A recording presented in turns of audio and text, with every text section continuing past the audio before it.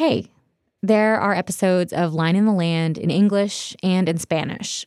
This is the English version. Para escuchar en español, vuelve al feed para encontrar la versión con el título La Línea. Support for this podcast comes from the Catena Foundation, making ambitious public radio journalism projects under TPR's Border and Immigration News Desk possible. That one, right there. It just goes right back to Avenue T. In Del Rio, Texas, racial justice activists Pharaoh Clark and Josie Garcia from San Antonio sit in the front seats of a tan SUV. They are towing a trailer full of clothes, shoes, and toys. About how many trips do you think you guys have made out here? Cheese and rice. 10? Yeah, minimum. Minimum 10? We need to do better with our tracking. Yeah, everything kind of runs together. It runs together because we just move. No, it's November 2021, 2 months after the chaos under the bridge. Yeah, we came quite a bit. Quite a bit of times. And 12. That's why, Ramon, that's why your husband is mad. Because I'd save the world if I could. Ever since they saw the Black migrants in need at the Texas-Mexico border, they've been fundraising in San Antonio and bringing back donations multiple times a week. We literally spend like 14 hours a day, 6 to 7 days a week, working. Whether like literally we go from event to event to event, trying to talk to people, drum up support. She literally has. She has taken clothes off her back, and I'm like, you know, especially I think as being a veteran who served, you know, I mean, we had a vow, we made an oath to protect our country. This is the land of freedom, you know, send me your weekend masses yearning to be free, and I want to live up to that. It feels alone sometimes. Oh, we need dollars. I think we did pretty good though. They pay to cross the international bridge and drive into Mexico. They look to the side at an empty dirt and grass lot underneath the bridge. This is the area that was packed with. That was where they crossed it on this side, or was it this side? This side. The sea of distressed families under the Del Rio Bridge is gone. But just because the camp has been cleared doesn't mean any of the problems at the root of this crisis have been resolved. We quickly pull up to short cemented walls. Estamos afuera. Bien, we're here. It's an abandoned dance hall where a shelter has been set up for Haitian migrants who were under the bridge. People approach the trailer. It's a little chaotic. You had to get everybody in line as much as possible. Some people push their way to the front to grab donated clothes and toys. At this point, they've been months without a home. Tensions are high. Many believed they would be in the U.S. by now, and their journey would be over. And aside from nonprofits, some Mexican officials and volunteers like Clark and Garcia, the Haitians at the border have been more or less forgotten. The crisis that spawned a tent city of thousands beneath the Del Rio Bridge has slipped from the headlines, like so many stories before. Hurricane Katrina. The scene is nothing short of apocalyptic. 80% of New Orleans, including much of downtown, is underwater.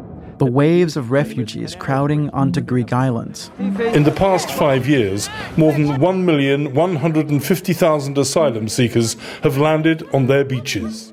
A disastrous withdrawal from Afghanistan. Taliban fighters marching through the streets, dressed in all white, the color of the Taliban's flag, and a symbol they're ready for martyrdom.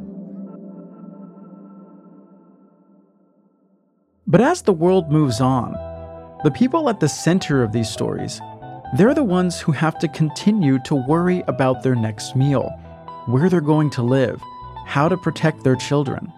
This is where aid from governments, nonprofits, and individuals like Garcia and Clark plays an absolutely critical role in determining whether recovery on any level is even possible. It's all about the follow-through. That's why in this episode, we're going to back up and revisit a crisis that turned Haiti upside down and how the U.S. responded. And we'll dive deeper into the U.S. government's actions in Haiti and how the U.S. involvement in the country, from aid to occupation, has been a double-edged sword for Haiti. To better understand U.S.-Haitian relations, we spoke with Haitians across the Americas, in person, through WhatsApp, and video calls. The people who can best tell this story. Who can help us understand why so many people took this perilous journey, what they faced along the way.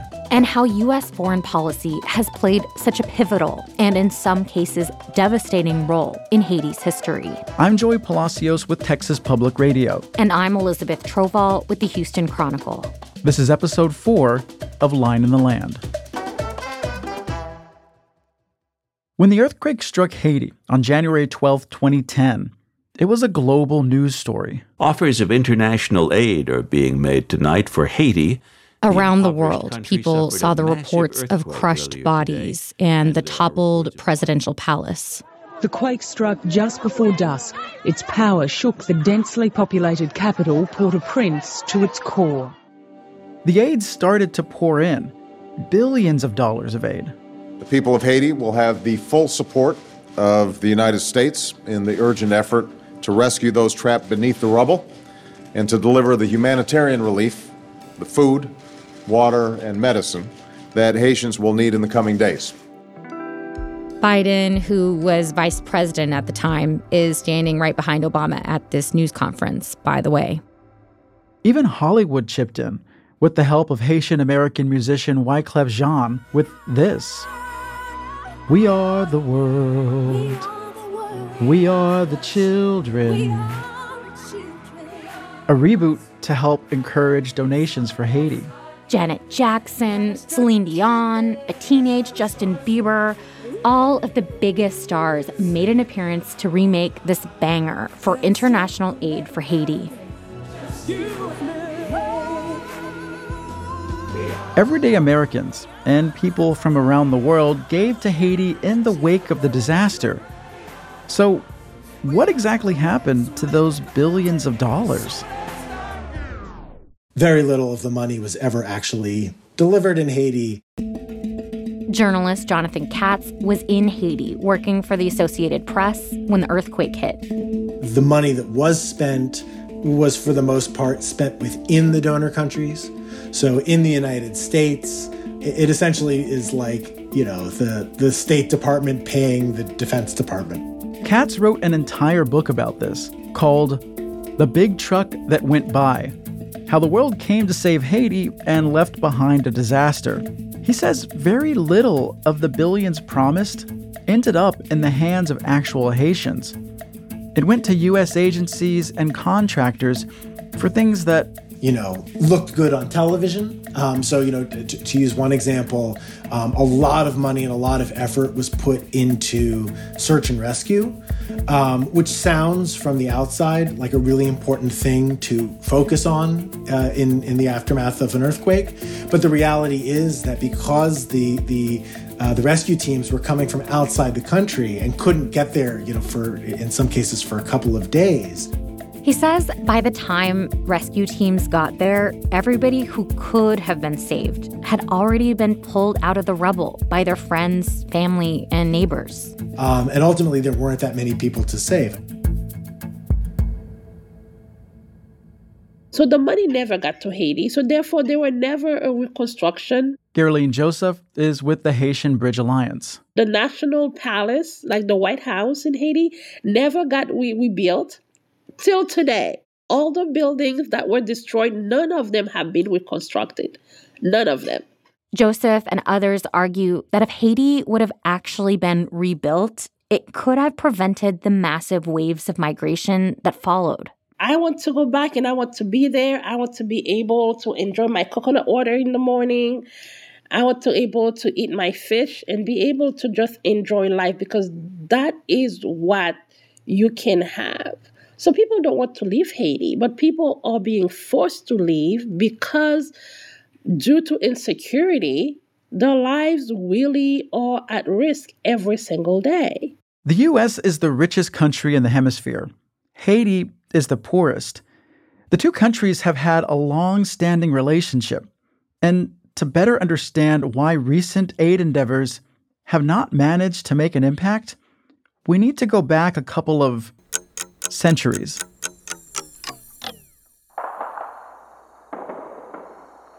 It's 1804. Black, formerly enslaved Haitians have defeated their colonizer, France. It's a really big deal. It is the only successful large-scale slave rebellion in the Americas, the only one that resulted in the creation of a new nation of formerly enslaved people. It was like if the U.S. Revolutionary War and the Civil War happened at the same time. It meant freedom from colonizers and slavery was abolished. Haiti did that first, before any other country. It was a disruption to the world order at the time. Napoleon Bonaparte himself said this: "The prospect of a Black republic is equally disturbing to the Spanish, the English, and the Americans." But Haiti, the richest colony in the West Indies, now stood on its own. Two important things happened at this point. Here's Sadrach Sias, Haitian author and advocate. The United States, and many other countries, but particularly the United States, did not want to recognize Haiti independence. That's right. The U.S. didn't formally recognize Haiti for 60 years until the U.S. Civil War. It's probably no surprise as to why. Geraldine Joseph again. Having a newly formed Black nation of formerly enslaved people present a danger to the United States and the fear of enslaved people in the United States. The U.S. didn't want its own enslaved people to get any ideas. Because in the United States, we were still having slaves.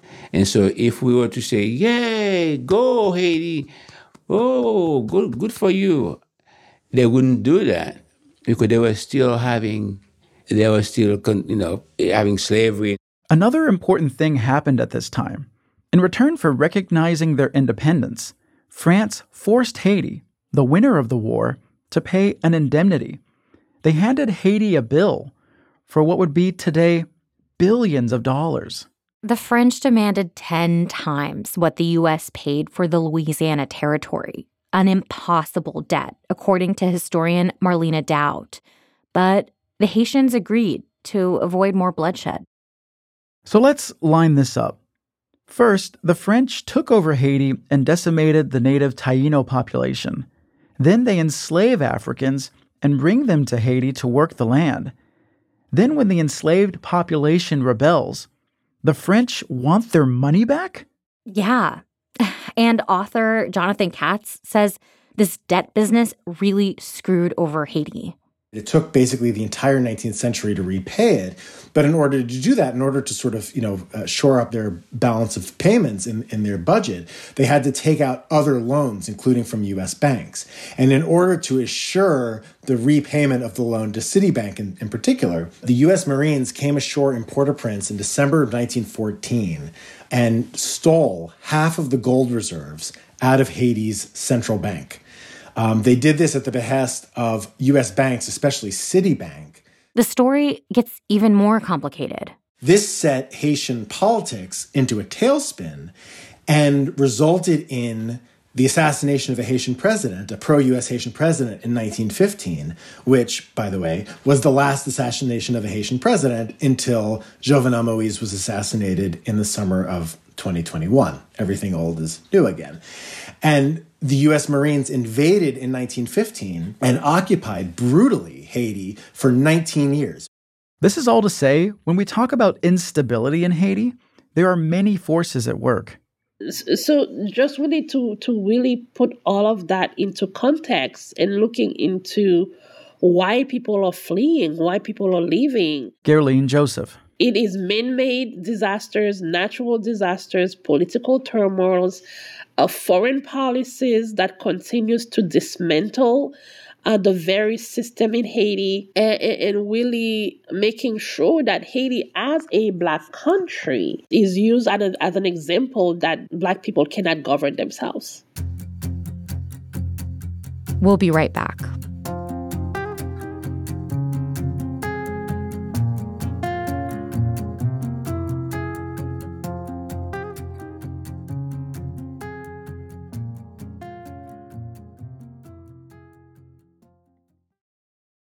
This podcast made possible by the Catena Foundation, supporting the Asylum Seeker Advocacy Project, providing more than 100,000 asylum seekers in the U.S. with community and legal support. Learn more at asylum.news.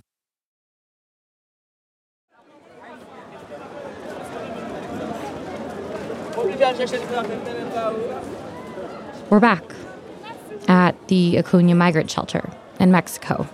Reporter Stephanie Acorpi asks Dashka about her childhood in Haiti. She responds in French, which warrants some stares from other migrants. Était artiste peintre.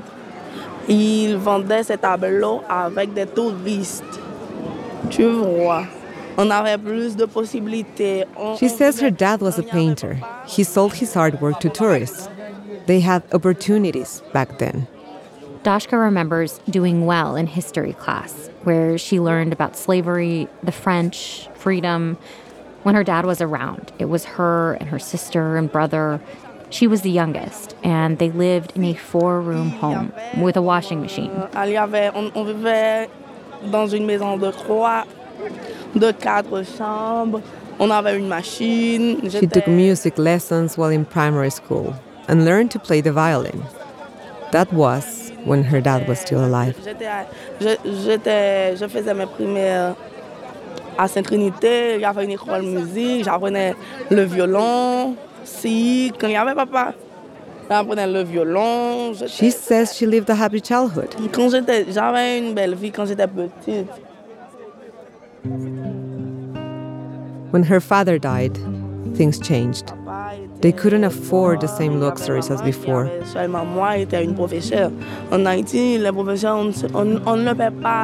They depended on her mom's low salary as a teacher to make ends meet. Now, both of her parents are dead.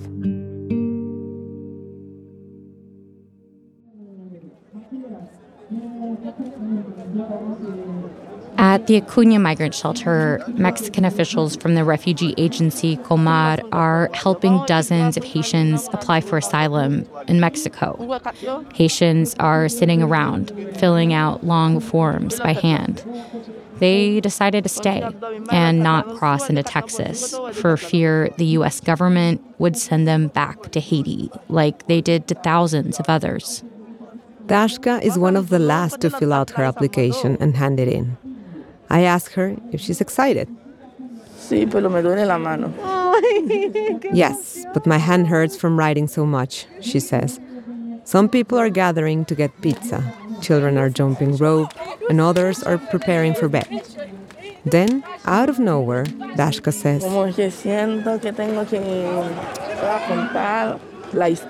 she needs to tell me a story.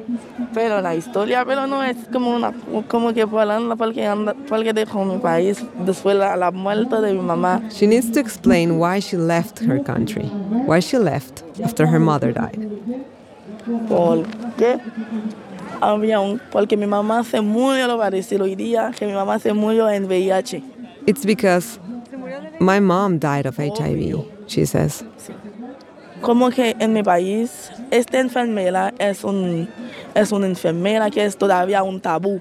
It's still taboo in her country to have HIV. There's discrimination, she explains. Nobody will talk to you.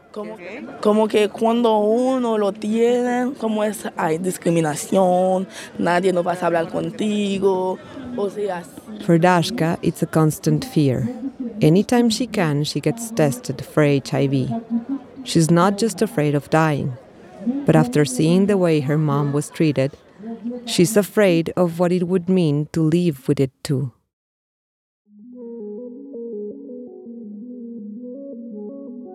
Haitians have dealt with a lot of unfair stigma and hatred related to the spread of AIDS in the Americas. Even the CDC played a role in perpetuating anti-Haitian discrimination relating to the disease.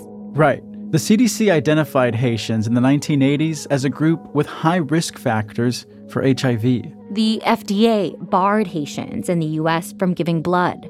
It provoked protests in New York City. Don't blame the Haitians for what they do not do. One healthcare worker who works in Brooklyn says the evidence linking Haitians and Africans to AIDS here in the U.S. does not hold up. In your dealings in the hospitals, you don't see any large percentage of Haitians or Africans with AIDS? No, because you see AIDS in all colors, all nations, all nationality, whites, black, whatever country you come from. And then there's the 1991 military coup in Haiti.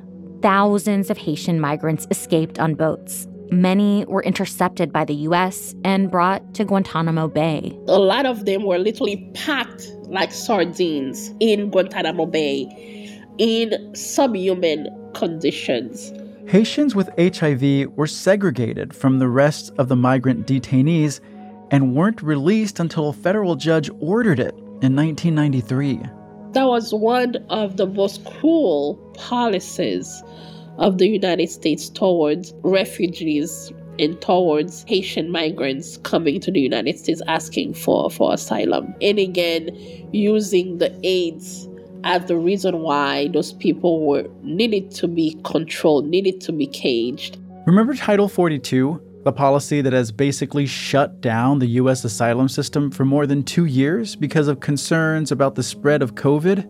The jailing of Haitians in Guantanamo is another example of where health policy is weaponized as part of an effort to keep people out of the country.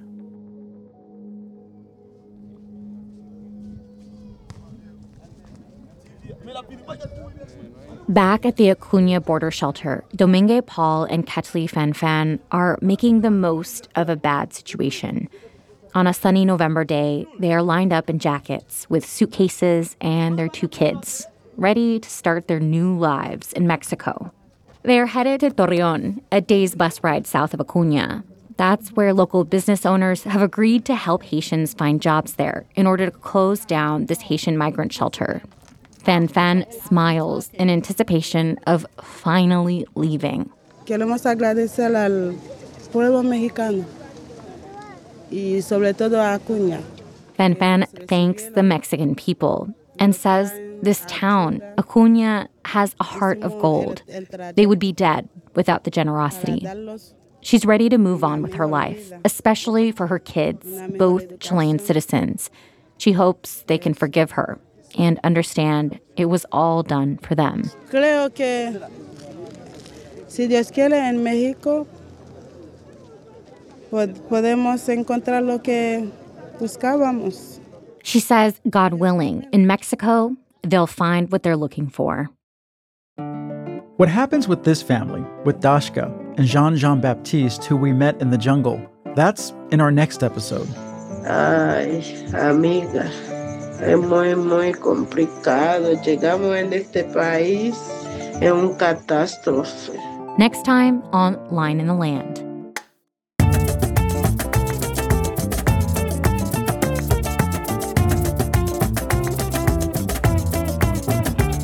Line in the Land is reported and produced by Elizabeth Troval, Sofia Sanchez, Stefania Corpi, and Joey Palacios. Our editor is Elisa Barba. Cultural Competency Assessment by Miriam Chassi.